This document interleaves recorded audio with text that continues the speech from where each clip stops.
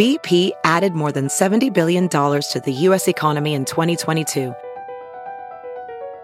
Investments like acquiring America's largest biogas producer, Archaea Energy, and starting up new infrastructure in the Gulf of Mexico. It's and, not or. See what doing both means for energy nationwide at bp.com/investing in America.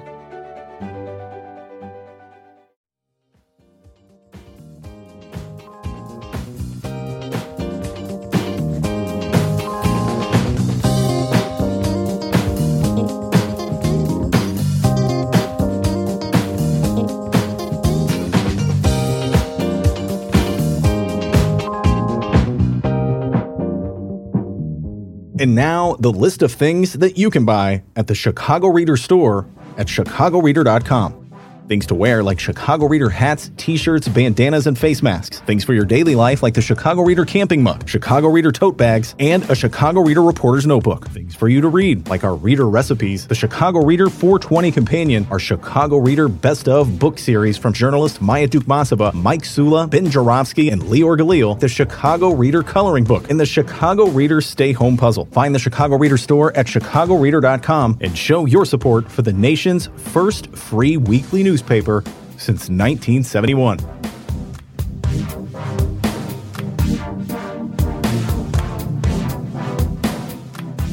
Bonus time on the Ben Jarofsky Show as I speak. Thursday, July 15th, 2021. I just got the New York Times right in front of me. I'm going to read you the headline. Democrats set budget outline at $3.5 trillion, vowed to expand social and climate agenda. President Biden and congressional Democrats vowed on Wednesday to push through $3.5 trillion budget blueprint to vastly expand social and environmental programs and putting money in your pockets, people, with tax credits. And yet it's a struggle. It's such a struggle for the Democrats to hold on to the House, hold on to the Senate because of all the shenanigans the Republicans are up to in terms of voting rights. The Republican strategy, everybody who listens to the show knows, is that if they can keep black people from voting, they will be victorious in 2022. That's what it's all about. We all know it. We may not want to admit it. So all these great things that Democrats want to do won't happen if the Republicans get away with it. All right, I'm going to get off my soapbox and ask my distinguished guest to introduce herself. And then I'm going to ask my distinguished guest what she thinks about what I just said. So distinguished guest, it's been too long. Introduce yourself. Stacy Davis Gates, friend of the Ben J Show. Big time friend of the Ben J Show. We've been saying this on the regular show all the time. Chicago Teachers Union. I finally talked them into kicking a little scratch of the Ben Jarofsky Show. And they're one of our sponsors, one of the unions that sponsors us. And people go, Ben. It's about time. We were like freeloading, right? Take blank after that sentence. Everybody goes, Ben, you're going to be so kind to the Chicago Teachers Union now that they're a sponsor. I go, when was I ever not kind to the Chicago Teachers Union? Half of those youngsters running that union grew up reading my columns. So anyway, that's enough of that. But thank you very much, Stacy Davis Gates. And we will treat you the same exact way we used to treat you before you were sponsoring union for the Ben Jarofsky Show. So, well, they tell me that labor is part owner of the Sun-Times, but those editorials be coming fast and furious at it. So, I don't think sponsorship matters in Chicago, does it? Well, I got to tell you this. I'm going to say this. I've been really disappointed by my beloved bright one, the Chicago Sun-Times. Labor did kick in a lot of money for the Sun-Times. Sun-Times used to be. But you trying to put a monkey wrench in what they do? Well, I do not understand their attitude. Maybe we could talk about that. That wasn't on my list of things to talk about. Why the hostility that the Chicago Sun-Times has to the Chicago teachers? I understand the Tribune, okay? Stacy, I understand that the Tribune has a hostility, a long-term hostility to unions in general. It's existed as long as I can remember. The Sun-Times is a relatively new thing. Their editorial in 2019 said, shut up and go back to work. Take the money. No, shut up and take the deal. Shut up and take the deal. I think it was what it was. You're right. And then, they I don't know. And then they were real pissy about like having democracy for schools. It's been something to hear people talk about that the Sun-Times is a working class newspaper. And then to be a part of the working class, an advocate for the working class as a member of the teachers union and get different energy. Notwithstanding, look, I think that the education reporting has been solid. I think it's been as balanced as you can get, to be perfectly honest with you. No shade to the beat. But the editorial board has been particularly sharp. We've talked to them a couple of times, and I'm not saying that I even have the expectation, and sponsorship doesn't matter. I think that's the example that I was trying to, put forth. The Tribune, one of the editors, one of the, people from the editorial board famously said that, the Chicago Public Schools needed a Hurricane Katrina. So you can't get any worse than that. No, So you here we can't. are. Yeah, here we are. And I always make the distinction, so I'll do it again, between reporters who cover the news and between the editorial writers who write these editorials. Big distinction. I love my beloved Bright One, home delivered every day. And I thank SEIU and Bob Ryder for coming to the aid of the Sun-Times when it was in dire need. And I'll just say this before we move on. Reporters everywhere are organizing into unions. And the future of journalism is so precarious, Stacy Davis Gates, that if you're not in a union and you're a working journalist in this country, you're in jeopardy. Because your paper, as we saw with the Tribune, bought up by Alden, a hedge fund, and they're just like forcing people to leave so they can squeeze more profits by keeping money that would ordinarily go to salaries of reporters and just keeping it for themselves. If they didn't have a union to protect them, they could all be fired. And so I think more and more journalists are realizing that. And, will that impact their coverage? They're always concerned about looking like they're too favoring unions. But I never see that same caution when it comes to capitalism in general, if I may throw that out there. What's your response and your thoughts on what I just had to say? Well, the whole situation at the Tribune just reminds me of the 95, 96 era, of the teachers union, where as a precursor to the privatization takeover, the mayor of Chicago went to Springfield and received total control.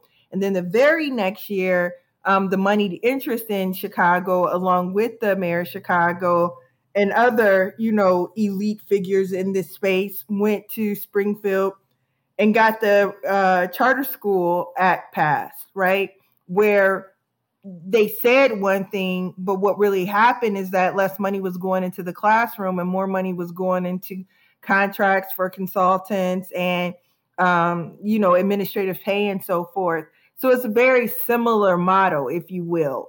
Starve the actual work and the workers while enriching those who administrate the thing, right? And in this case, it's the newspaper. In our case, it was the actual classroom.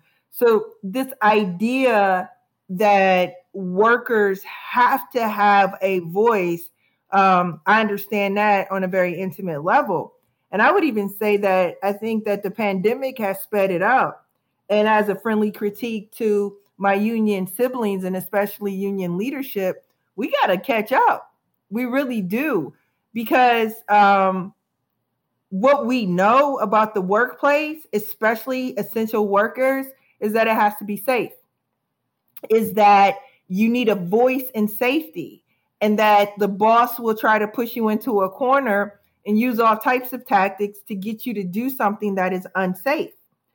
What workers found out in the last almost year and a half is that if you don't have an organized voice or just your own clear voice, that you're going to get rolled and you might actually die. You might actually die. So it is incumbent upon the worker, and even more so for labor in this moment, to be bolder, and to also seek spaces that are unorganized and bring them in. And not to tell those people what to do either. There's some very interesting stuff, I think, going on with worker centers right now. And I think we should learn something from the work that a lot of the worker centers are doing. They're working with the undocumented population. They're working with, Black workers who are in low wage positions. So, SEAU Healthcare, they went on strike a couple of times during the pandemic. Their workers were in the nursing homes. They had to, in order to protect the community of people, not just the worker, but the community of people, the actual patient in the nursing home from COVID-19. So labor has been absolutely critical in this moment. And what we should seek is to continue to be bold and to create more space for ourselves. All right. I had a whole list of things I want to talk about, but what you just said triggered something in mind. So we're just going to improv here and wing it. You were talking about how critical labor was during the pandemic. I absolutely agree with you. And we've emerged from the pandemic. I'm still a little scared as an older guy. I mean, I got the shots. I wear my mask. I am going to the White Sox game tomorrow. I do go to movies and stuff, but I always wear my mask, okay? And I got the shots, Stacy. So I'm really scared about a second wave hitting Chicago hard. I see it's already happening. A fourth wave? A fourth wave, you're right. It would be the first wave after widespread immunization. So I struggle with this. Get your thoughts on this. Should employers require workers to get immunized before they come back to work? Your thoughts? This is the central question, right? I would say this, like we were classified as essential workers, right? The Trump administration classified educators as essential workers, and thereby saying that you get to go to work, just like workers in our grocery stores, in our hospitals, our nursing homes, etc. You do better with the vaccine than not. That's not just what the science told us prior to. That's what the science is telling us in this moment, as we've already had, we're seeing the impact of it. I have one. I believe that it is, a part of the layering that you have to do. What I will say is that one of the things that labor has to be responsible for, especially unions in this moment, is not simply being okay with the requirement of the vaccine, but how this plays out in impact, right? So is it that if you get the vaccine, you're okay? Well, we know it's not just the vaccine. And so I think a lot of the reticence that you hear is that people think just the vaccine. I just heard you tell me I have the vaccine, I wear my mask, I wash my hands, I don't go into crowded spaces. That's what you just said to me. It's not one thing. And so what I think is important is not just the requirement of the vaccine, it is also all of the other things, the ventilation, right? We know ventilation is key because this is airborne. We know that masking, is also a layer. We also know that, cleanliness continues to be something that is necessary in this moment. Social distancing, contact tracing. And so it's not the one thing. What I would say is that employers have to be clear about providing the layers, not just mandating the vaccine, but requiring the layers and being accountable for providing that as the employer. So I believe that we have to have a layered mitigation strategy that includes vaccines, if that makes any sense. So is there any effort by the Board of Education in the city of Chicago to work with the union to create that strategy that you just laid out? Is it happening right now, or is it more of the same where there is very little dialogue? Well, so we have dialogue. The question is never if we're talking, right? We're always talking to these people. The question is if the mayor and her team at CPS value the process of coming to a collective agreement. And what I can say today is no, they don't They don't put any value on that. They're okay with telling us their perception, what they intend to do, how they see it, whatever it is. And they are reticent, resistant, almost opposed to the process of coming to a collective agreement. And that's what makes this difficult, because collective work is the only way we get this done. The district intends to bring 100% of the student body back into the building. We know that only 25% of our students came back. Families were like, no. And even more so, it was the students in the communities that are the majority of our students. How do we do it in August? Because we're coming back in August. I'm more pessimistic today than I was yesterday. Just recently, I've seen some of the breakdown of their data with respect to what families answered the surveys and what they said. And typically what we, strive to do when you're setting policy is take the data, review it, get a good analysis, and then start creating policy based on that data. What we see in the data, though, is that there are still open questions, and there's a huge gap with respect to who is answering and whose voice is prioritized in that. And if we look at the map of Chicago, it's the same map, right? The people who've suffered the most from COVID, the people who have had, less access than not to the vaccine are the same folks who haven't necessarily answered the survey. So any policy that comes from CPS or even from our table is going to be disadvantaged because we haven't had the one-to-one that we need in order to make good policy. That is always the central flaw in how policies are created at the Chicago Public Schools, is that the people who are most impacted by the policy are rarely at the table informing the policy. So that persists. This time, though, it's going to be detrimental.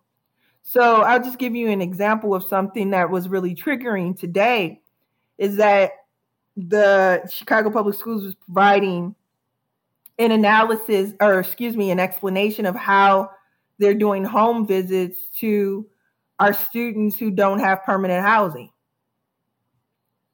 And what they said out loud is that they're going door to door. I'm going to stop right there just for a second and let that sink in. They're going door to door and speaking to families that are homeless. So I think the most obvious question is, how do you have a door and you're homeless?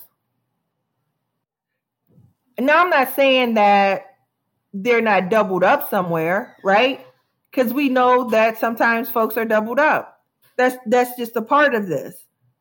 And if that's the priority of the strategy, then you ain't getting those people back, right? And then here's the other thing. They're knocking doors with people that aren't connected through the continuum of service, right? We know through research that home visit programs have to be grounded with teachers and teachers' assistants that they're going to see and interact with on a daily basis, that there has to be this concept of teaming with it. Their home visit program is absent of the teaming. So, we have safe passage workers and the security from the buildings during home visits. Now, I'm not mad at that necessarily because we have, those people are a part of the school community, right? And sometimes they have relationships that the classroom teacher can't create or have yet to create. And there's still no connectedness to the classroom and the classroom teacher or the teacher's assistant there. I would even say that the school clerk is central to this, because if you want to know anything about anyone who's in that school community, the school clerk is the chief of that, to be perfectly honest with you. We also have homeless student coordinators. They're called STLS coordinators. They're liaisons. They're not anywhere near this program. So right now I'm discouraged. I'll say that. I was counting up, we've been bargaining with the mayor and the Chicago Public Schools since 2018. Like literally in a bargaining session with these people since 2018, and this is 2021. So it's been like almost 3 years of nonstop bargaining, and the same types of tone deafness permeates this situation. It's not just frustrating, it's malpractice at this point. If the research says X, if the data says X, if the actual practitioners say X, and you're still saying Y, then you are intentionally on sabotage. I can't make any other case for it, right? And it ain't just ideology. It's just malpractice at this point. Like, good intention is one thing, but the actual application of it, the actual work on it has been something completely different. And you got to wonder what the district will look like after the $2 billion that they received from the federal government is spent. Like you got to over a $9 billion budget, over $9 billion. And I can't see how it's going to make the type of impact it should make. And the impact should be seismic. It can't just be a dent. We're well past the need for a dent. We were in trouble prior to the pandemic, and now all of those troubles have been exacerbated by the pandemic. It's a thing. So when you say that the union is bargaining with the central office, with CPS, with the Board of Education, with their representatives, what have you, which is all under, by the way, we are a mayoral appointed system. So you're essentially bargaining with agents or representatives of Mayor Lori Lightfoot at this point. Right. So what are you bargaining over? I mean, you have a contract. So when you sit down with these negotiators, with these representatives of Lori Lightfoot and her school appointees, what's the topic on the table? So today it was about home visits and how do you reach students who are in temporary living situations. And their home visit program for the population of students is not that different than the home visit program that they have for students that actually have an address, a permanent address, I might add. So it was hard to follow that. I think we also talked, I don't know what else we talked about because I was just so completely disappointed with that part of it until, I'm glad I was on a team because I was just completely taken aback by that. We're passing proposals across the table. So the CDC basically came out with, guidance that I think is just absolutely ridiculous. Like if you have a shot, you don't have to wear it, but the only people who can get a shot are 12 and up.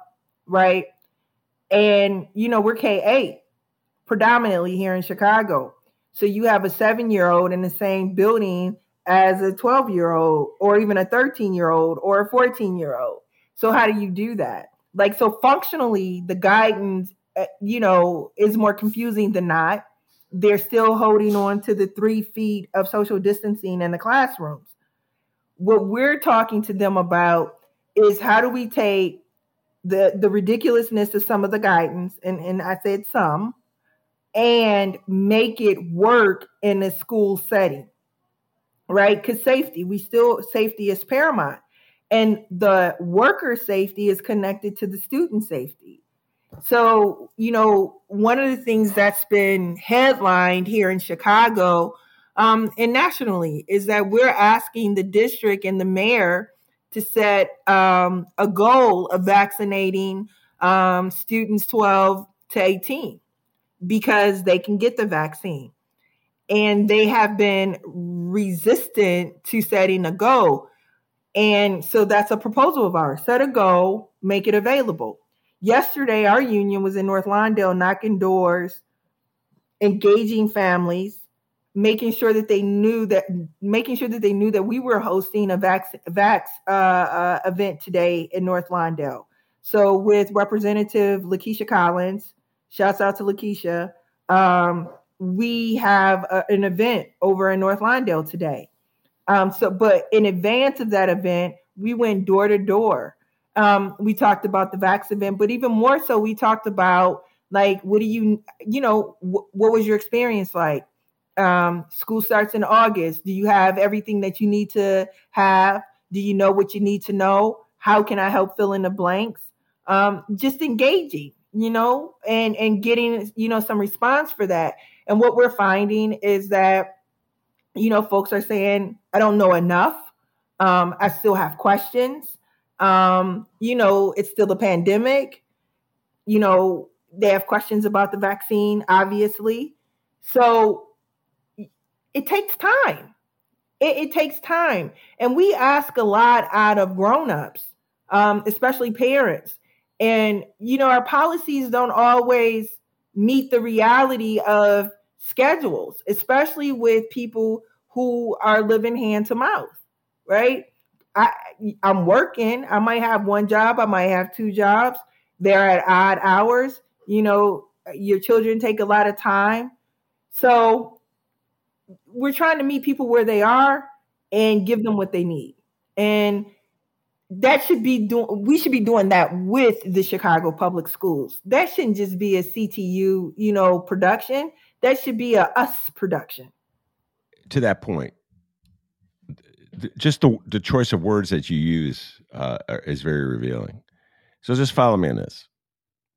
It would seem to me to be a universal goal of everybody in a position of leadership in the city of Chicago to make sure that everyone who is eligible to be immunized is immunized. So whatever the age barrier, whatever the age group is, I think it's 12 up, did you say? So everybody. So that should be like something, that should not be a bargaining issue.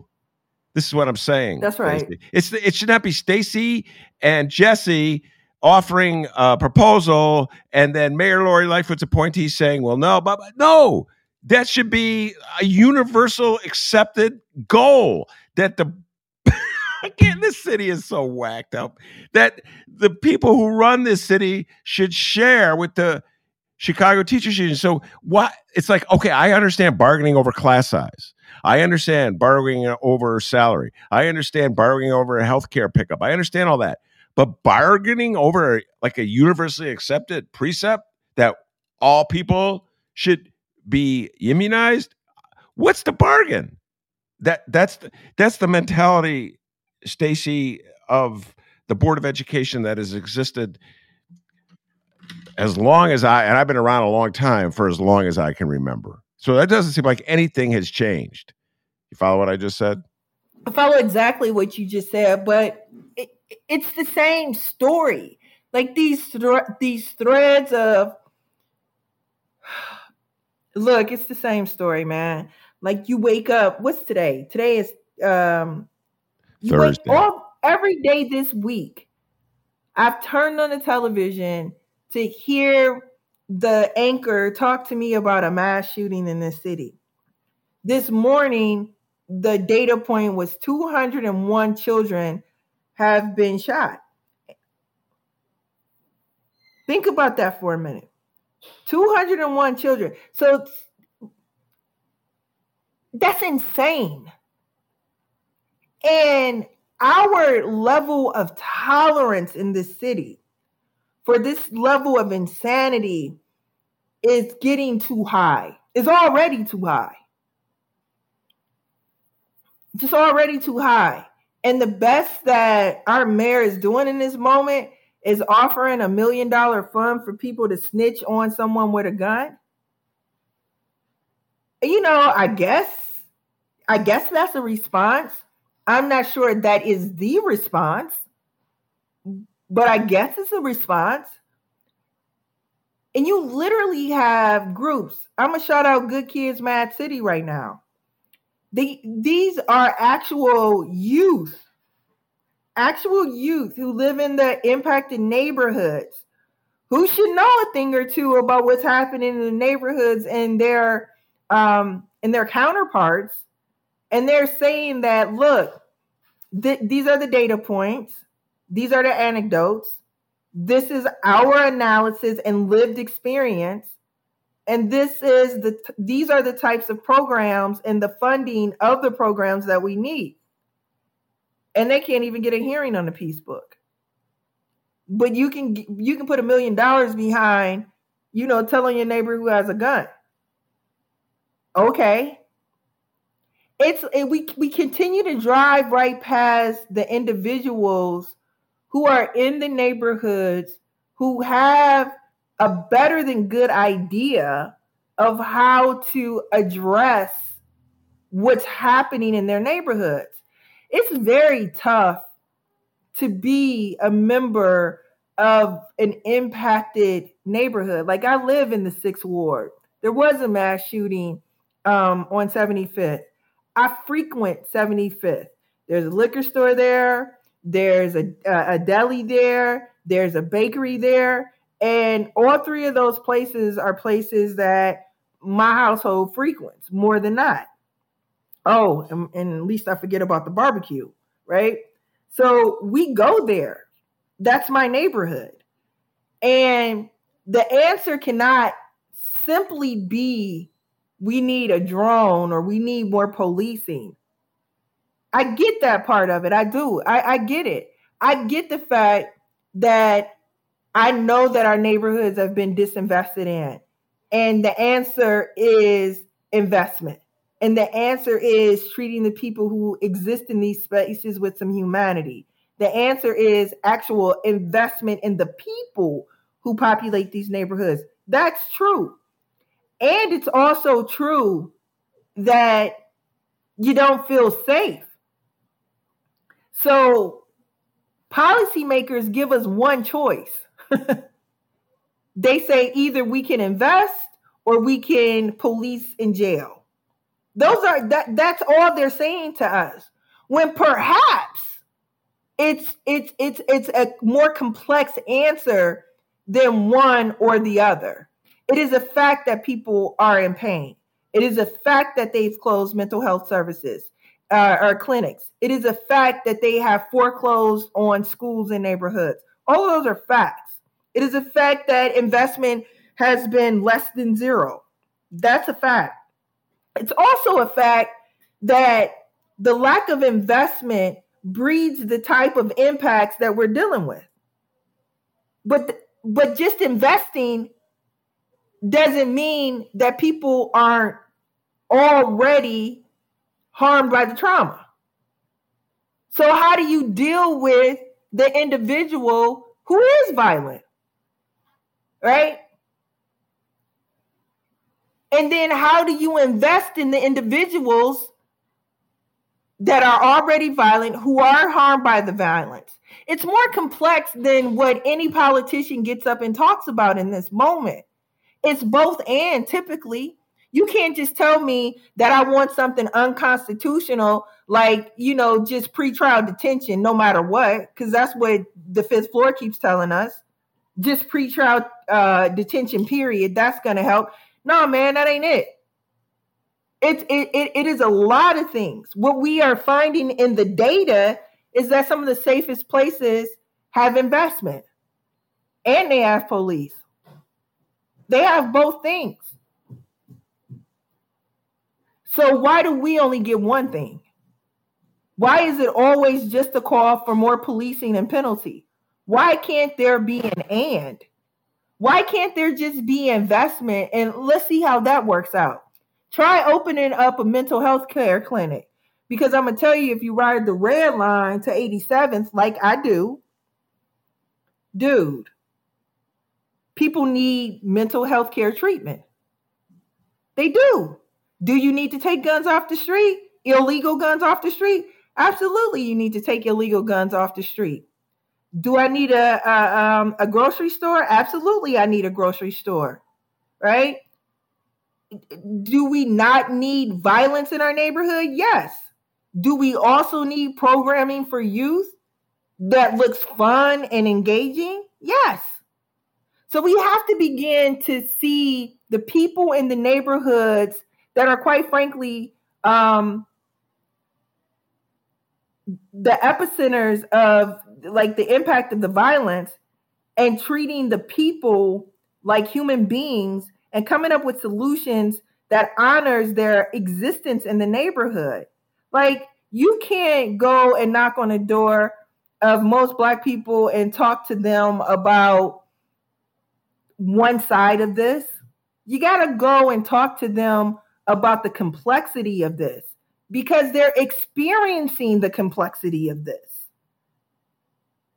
You have to. And right now, no one, maybe with the exception of Kim Fox, is talking about like the complexity of this. But the chief law enforcement officer is not the only person who needs to be talking about the complexity of this, because she's not over a city budget.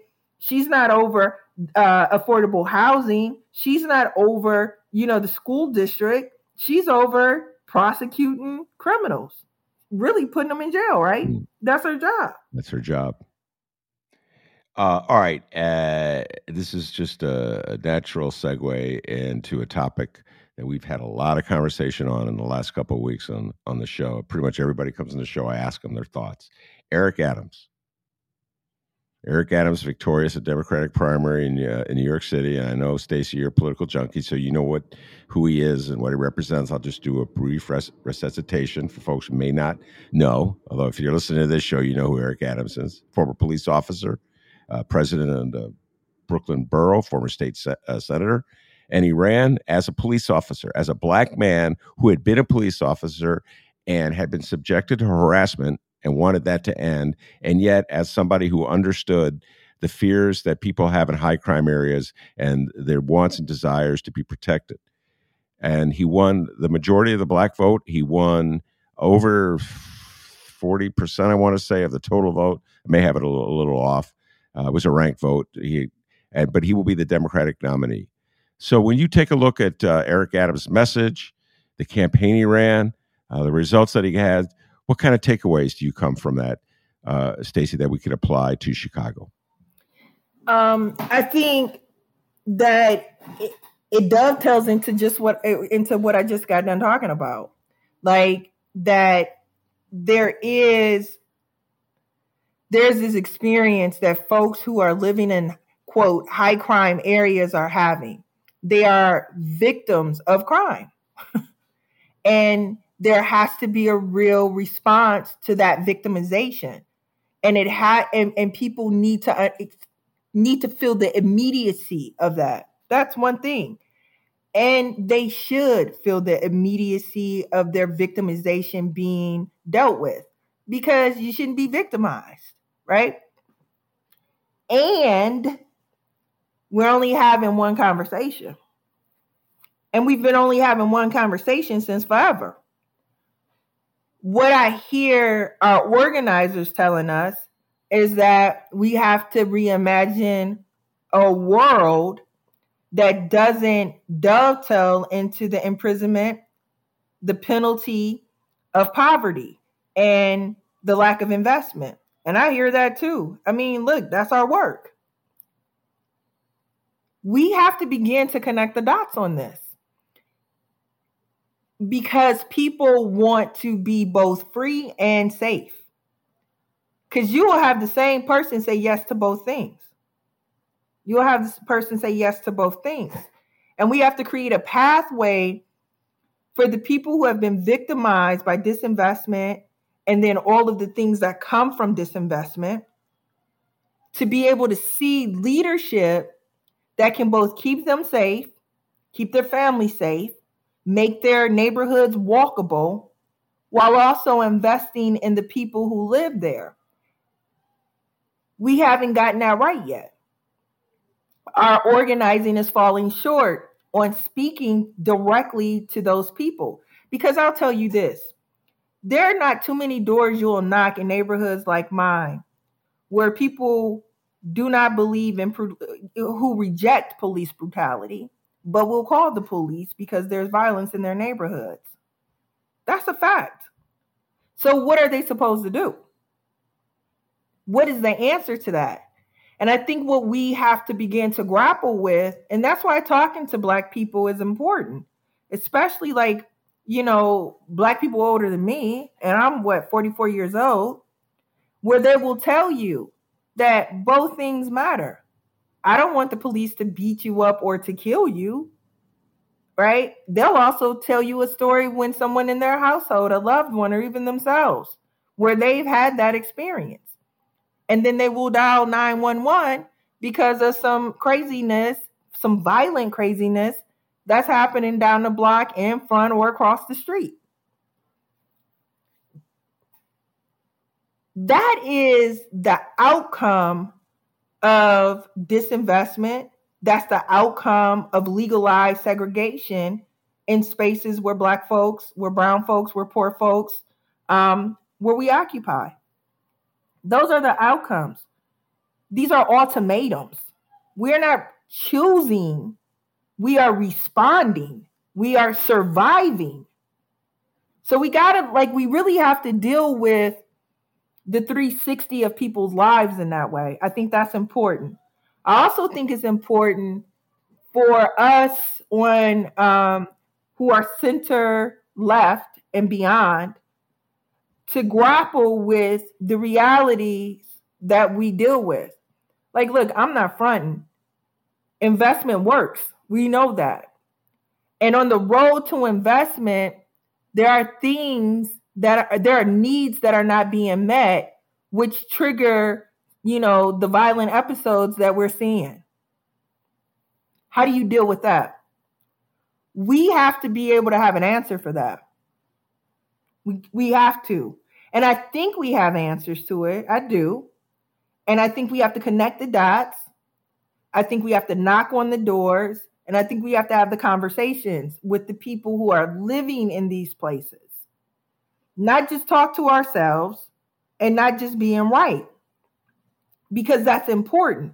It's important to get it right. It's not important to be right. That's the distinction I'm trying to make here. I think part two is that folks on the left, what it appeared to be, now I'm not in New York, so I'm just I'm getting it from what I'm reading, literally.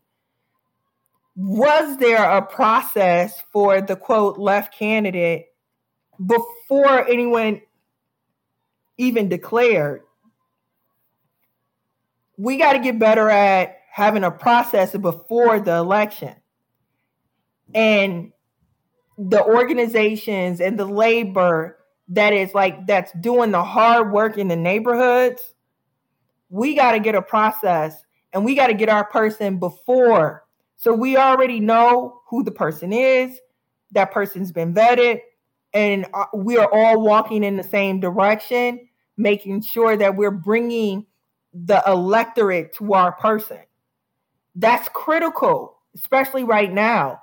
Because we have done nationally, New York included, Chicago included, some tremendous work of taking care of people during this pandemic, with relating to people during this pandemic. We got to figure out a quicker way of transferring what we understand, who we know, and what we want into a campaign that we're not deciding in the middle of the campaign who our person is. We got to start the campaign with our person. Yeah. Well, there's two separate issues there. I know they come together at some point, but you talked about message, what you stand for. So Eric Adams had a very strong message that people could relate to. And then you talk about a process where all the different players on the left get together, rally behind one person. And I follow New York politics fairly closely just by obsessively reading about it. I don't know anybody in New York who's involved politically, but I follow it obsessively. And I can tell you this, it was a colossal failure on the aspect of process. So many different camps. Labor was split up. The teachers union in New York City endorsed a guy who finished like 8th or something. He did terrible. SEIU, Eric Adams was endorsed by one wing of SEIU. He's very proud of it. So you'd see those distinctive SEIU colors behind Eric Adams. And then all of a sudden, out of nowhere, AOC comes out for Wiley. So all lefties, That's them. AOC tweeted out, I'm for Wiley. You know how many lefties in Chicago told me I'm for Wiley? I go, name two things about Wiley. No, name something about Wiley other than she used to work for MSNBC and AOC identified her. And Stacy, they don't know any. I'm sorry, lefties. You got to do better than AOC tweets out of support. You know what I'm saying? So I hear you. And we do such good work everywhere else, right? We do.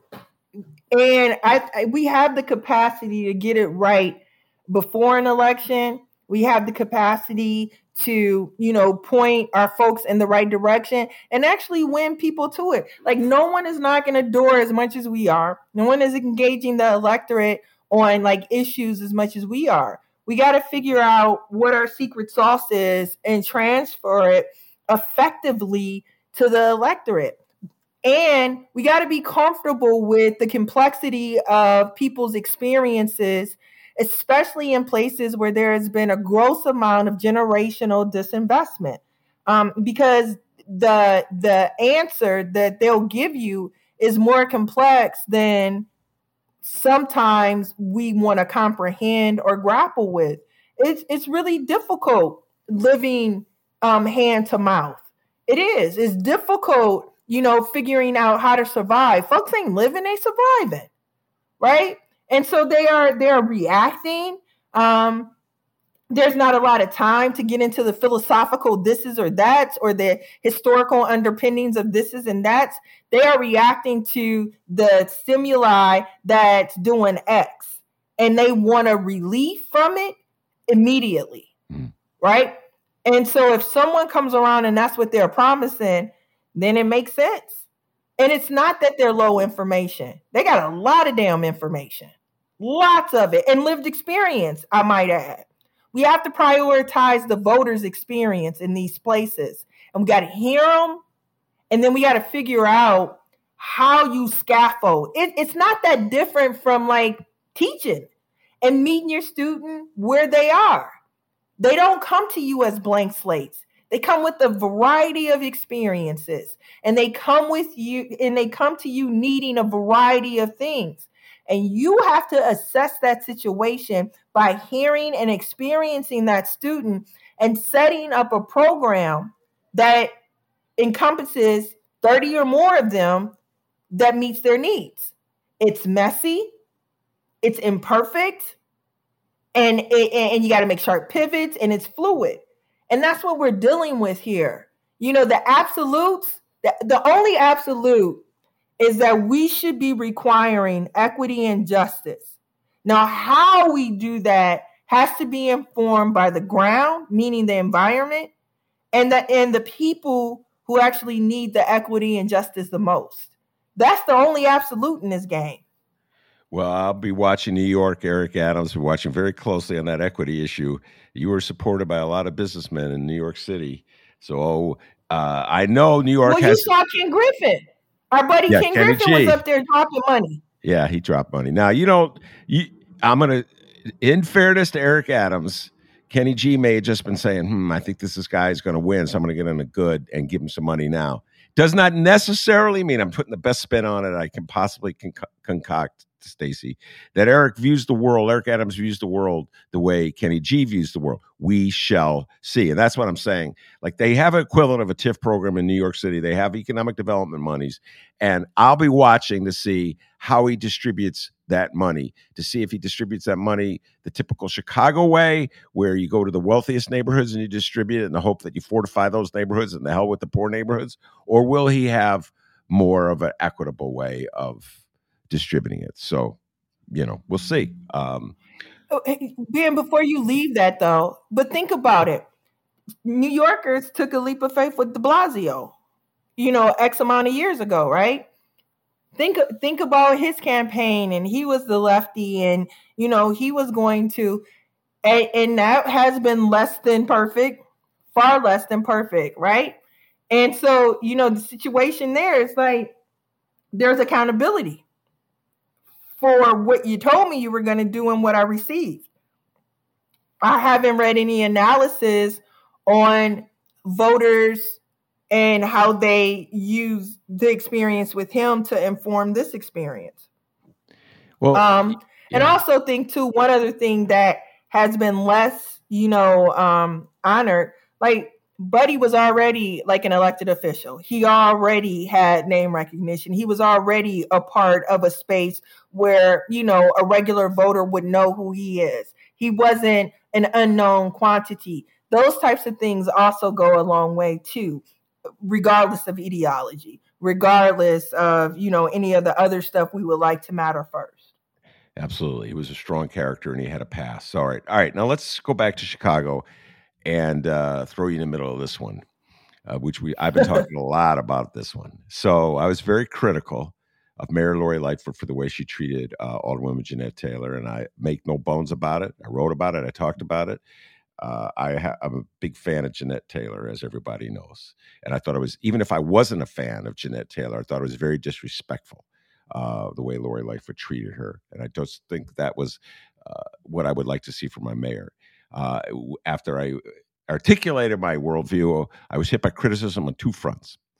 One, from Lori Lightfoot supporters saying, Ben, how come you didn't criticize white mayors? Got supporters?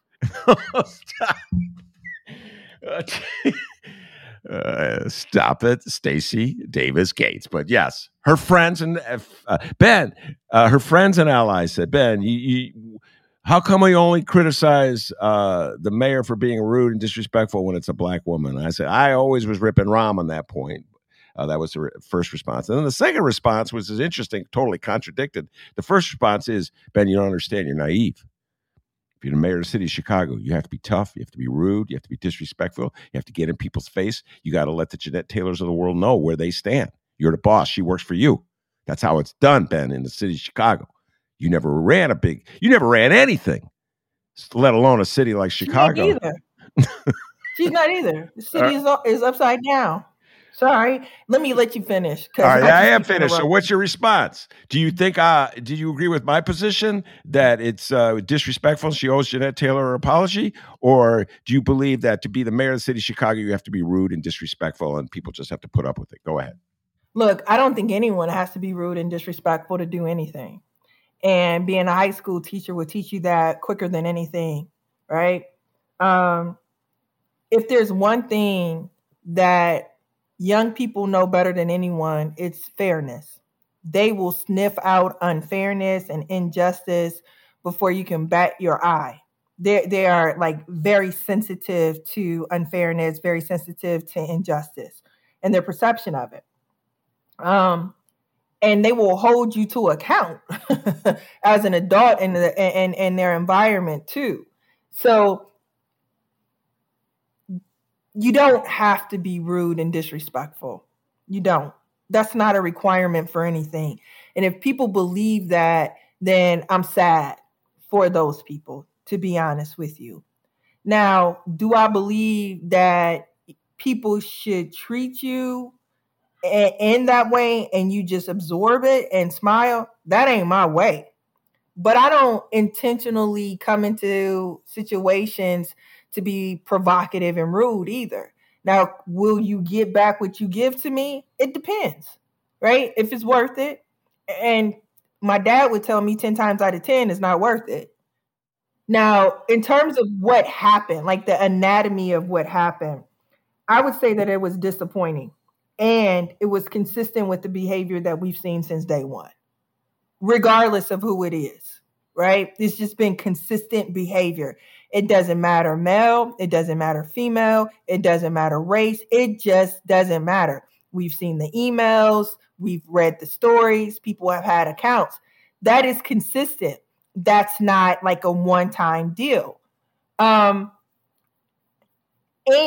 what I've learned as a leader is that the issues should get your venom, not the people who you need to combat the issues.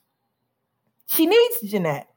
She needs all 50 of those aldermen to make sure that Chicago is in a position where all of our needs are met and we're safe. You don't get there by fighting with folks. Can you have a disagreement? You better. That's a part of this democracy. But do you have to be intentionally like disagreeable and provocative? No, you don't. Like, yo, you and I can disagree on stuff. And I'm going to still call you and I'm going to even ask you, why do you think that way? And what am I missing? Like, the curiosity is missing from this, to be perfectly honest.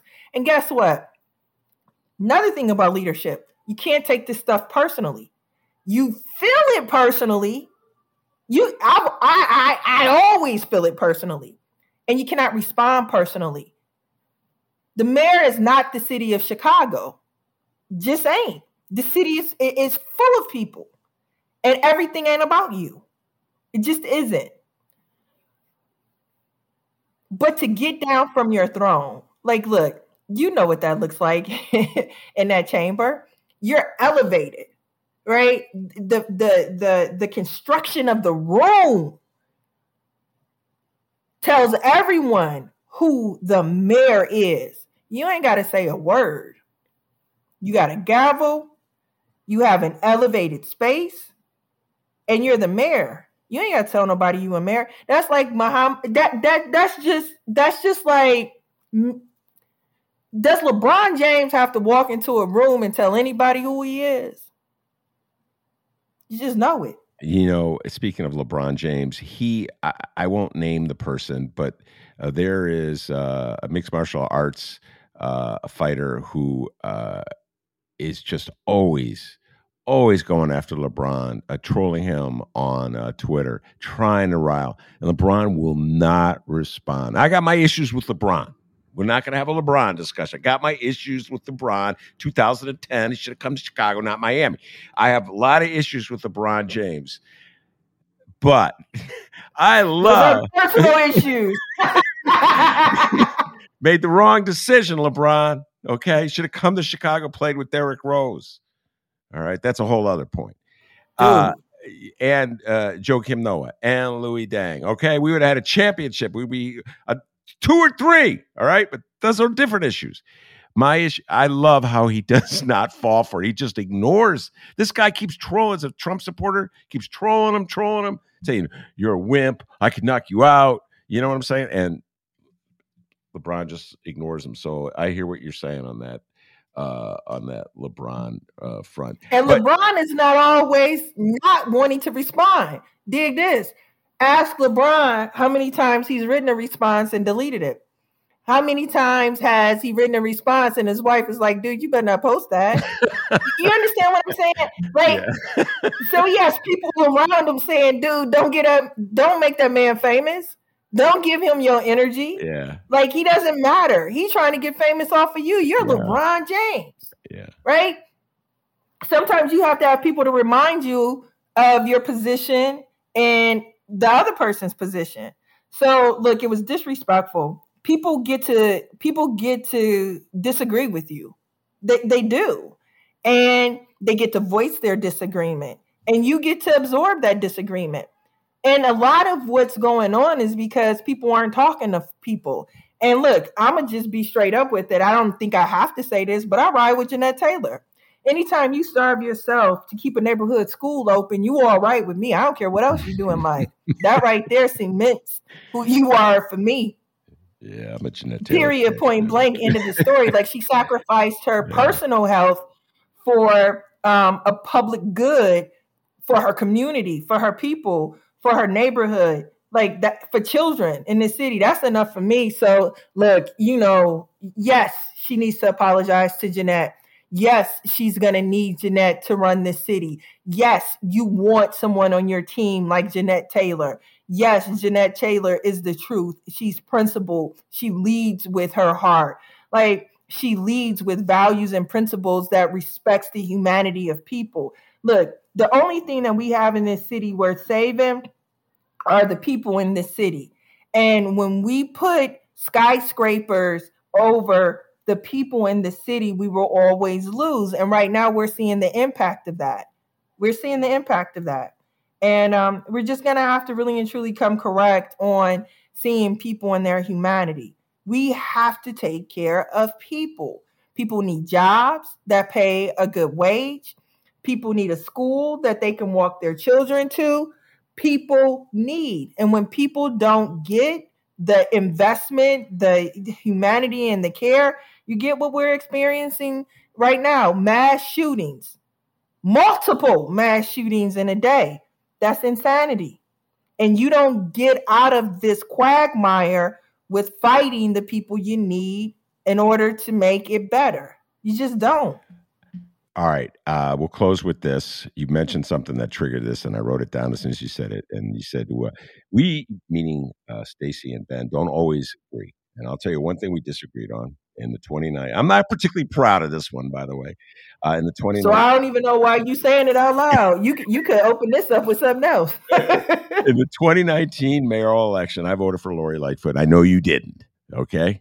I can't say for certain who you voted for, but I know it wasn't Lori Lightfoot. It wasn't him. Okay.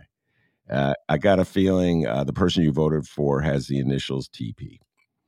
So speaking of disappointment, and I'm very disappointed with the way President Preckwinkle, Cook County Board, dealt with SEIU 73. And Diane Palmer's coming on this show. It's a very labor-friendly show, ladies and gentlemen. So I'm going to give Diane Palmer an opportunity to tell what happened from her perspective. And I'm really looking forward to that. I've had several conversations with her. Very disappointed with the way Toni Preckwinkle treated that union. Stacy, this is me speaking, not Stacy. Toni Preckwinkle, you were supported wholeheartedly by lefties in this city, by Working Families Party in this city, by the Chicago Teachers Union in this city. They stuck their neck out for you. I thought they stuck it too far, and Stacy knows. I go, you're sticking your neck out too far for Stacy. And then this is what she does. I'm very disappointed with Toni Preckwinkle in this. What's your thoughts about all that, Stacy? That it is difficult for leadership in this city, the culture of this city, to see the transformation of labor. So, I think that this is actually a little deeper than just Toni or President Preckwinkle. This also deals with the fact that Local 73 have been without bold, audacious leadership for a number of years, right? And so you get Diane Palmer coming in and assessing the situation that her people aren't being taken care of across the board. And Diane says that we're going to not only hear our members, organize with our members, but we're going to strike bosses that don't want to respect the dignity and the humanity of the people who do the work in those places. This ain't the first strike Diane has taken. Diane came in and I think, what is this? Like 3 or 4 strikes? Just let that sink in for a moment. 3, right? She struck the mayor of Chicago in 19, CTU and SEIU 73.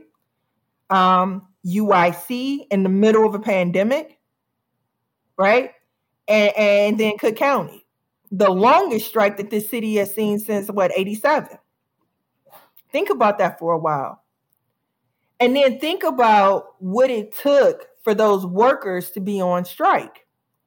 It means for years that the boss and the labor union had neglected the worker. That's what that means. And it also means that the boss, in this case, President Preckwinkle, she didn't have the muscle to understand what transformation sounds like and what it looks like.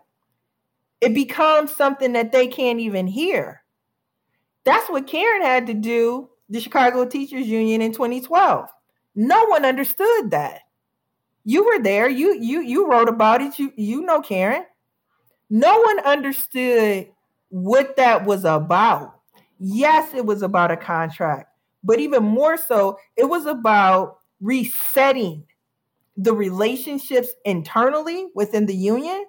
And then it was about resetting the relationship that you have with the stakeholders in public education. It was about resetting the terms of the relationship between the boss and the worker. And that is what we are seeing happen with SEIU 73 with their contracts. And that is not only difficult to do, it is necessary to do especially in the world that we're living in right now, where it is necessary for workers to have a voice, to be protected, and to have the ability to be a real stakeholder in their workspace and in their living space. Like I am a supporter. I am a fan of the type of leadership that Diane is pushing out, but also even more so the courage of the workers there. Listen, the worst part of this for me was the whole conversation around which worker. Listen, these ain't high earning individuals. They're not. And what they were asking for was for the basement of their pay rates to be raised because it didn't keep up. Right? And for the county, for President Preckwinkle, for people not to hear that, that is deeply problematic. Because those are the same people who are living in the neighborhoods that are under siege right now. Those are the same people, if they don't go to work, people don't have a service. Right? When I say invest in people, it's not just a call out to the mayor of Chicago. It's a call out to every boss in Chicago. It's a call out to every public entity in Chicago and Cook County. That this doesn't have anything to do with your leadership. This has everything to do with the people who need to be a priority in this place. The disinvestment has been so thorough, regular, and acceptable. See, they had to be on strike for 15 days? 15 days? Like it took you 15 days to get this? Do you understand how far down in a deficit we are in this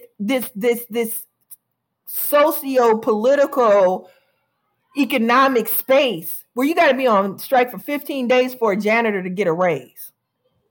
You want a dirty hospital? Give that person what they need and you move on. Well, it's too much money. How is it too much money to get a janitor who not only lives in Cook County but works in Cook County? Come on, man. The environment needs to be reset. And Diane led that resetting. The workers were courageous enough to be a part of that resetting because they are experiencing the deep inequities. Again, we got to do more than survive in this city.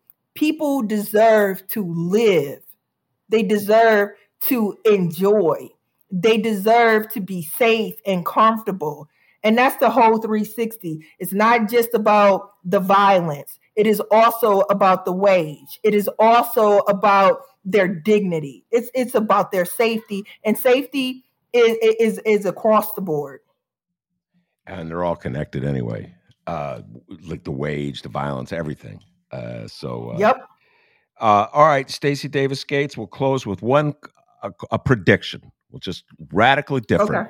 Okay. So right now, I'm utterly obsessed with the NBA Finals. This show will drop Saturday.